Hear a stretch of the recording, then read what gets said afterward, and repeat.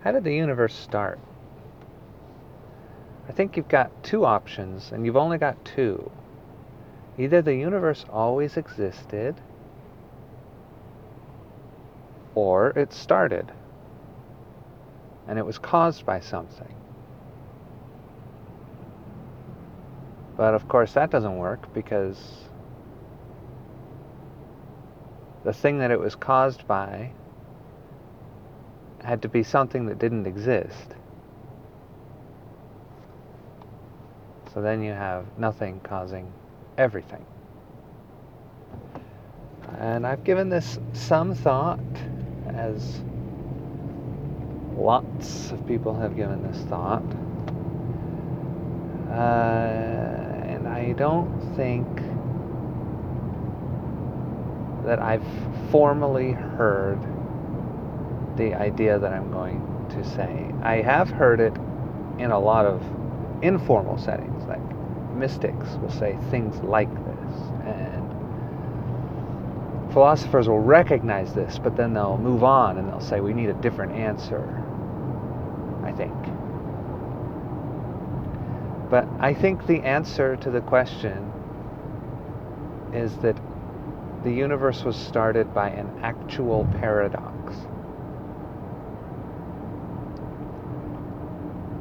The paradox that we just described, that in order to begin, it needed to begin out of nothing.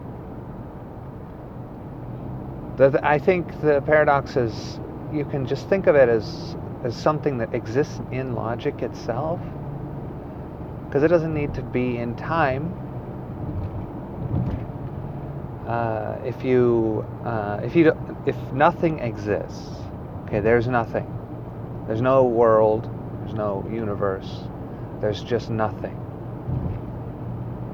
If no things, we'll put it that way, if no things exist, then nothing,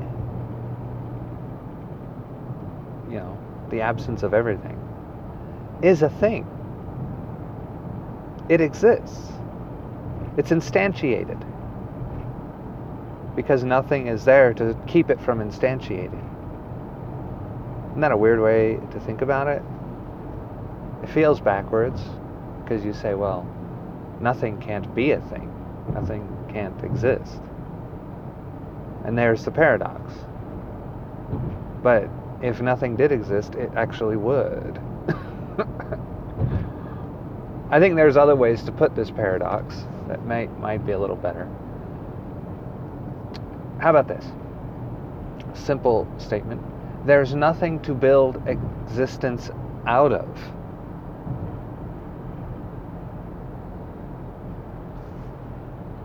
Like when you say, well, what's in an atom? We figured out that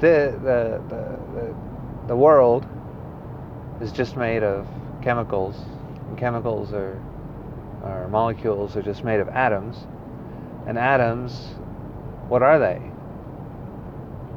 Well, we find out, it's just a lot of empty space. We say, well, no, there's a little tiny thing in the center. Well, what's that made of? Well, basically empty space. It's a different abstract pattern. It's just a different pattern of space within space. That's all. It's a different perception. It's not an actual thing. And so the paradox expresses itself in our actual world, I think. I think it's self-evident that existence is a paradox, or that existence was started by a paradox, if you have to put it in causal time language.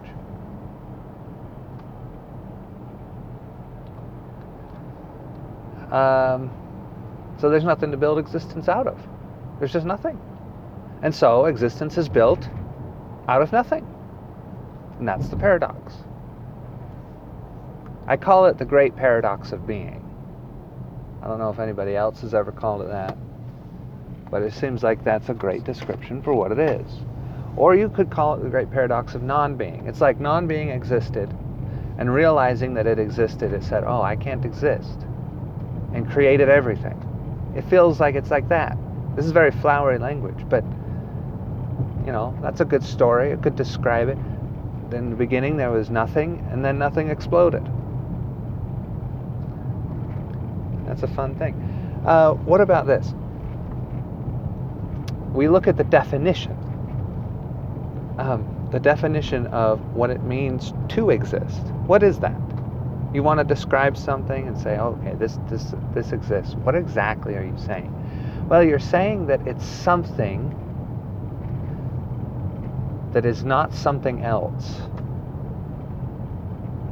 Existence is relationship. It's differentiation. You're differentiating this from that because you're giving it a name. So everything can only exist in relation to something that it is not. But what happens when you apply that definition to existence itself? Well, you just get the idea. What I mean is you have a problem, because you can't apply it to existence itself, because nothing else exists but existence. You can't apply it to the whole thing. It's a paradox. The thing that existence is not is non-existence, and non-existence can't exist. So existence can't exist because it has nothing to exist in relation to. Its opposite isn't possible. I feel like it's the paradox of zero. It's the paradox of non-being almost.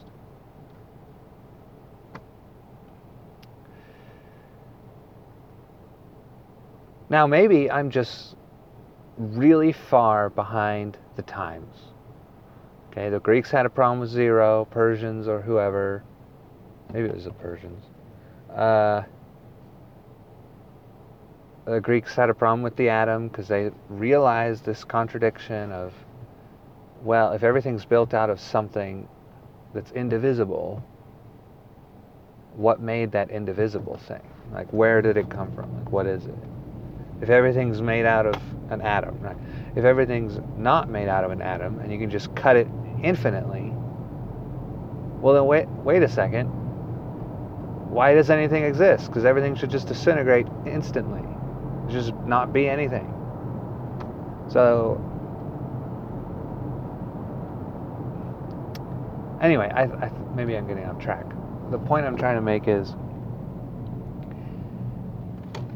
if you're looking for a first cause, a first mover, you're not going to find one, except, the argument I'm making, if I can formalize it in any real way, is that there's only one answer to that question of who was the first cause, what was the first cause, and the answer is, paradoxically, a paradox caused everything. Now, if you're not looking for that answer, if you don't want to put it in the past, you can say a paradox causes everything. I think that's just as accurate. It's a continual thing. It's built into logic itself. And it's a real paradox. It actually exists. People say, oh, that's a paradox. We can't have that. That doesn't exist. We have to find a different explanation. And they're usually right, But in this case, they're wrong. This is an actual paradox that exists in logic itself, and you can't get away from it. That's what I think. And if you are looking for an answer to why the universe exists, that's the answer that you have to embrace. And it doesn't work to embrace it, because it doesn't feel like a real answer. But it's the only one. There's nothing else.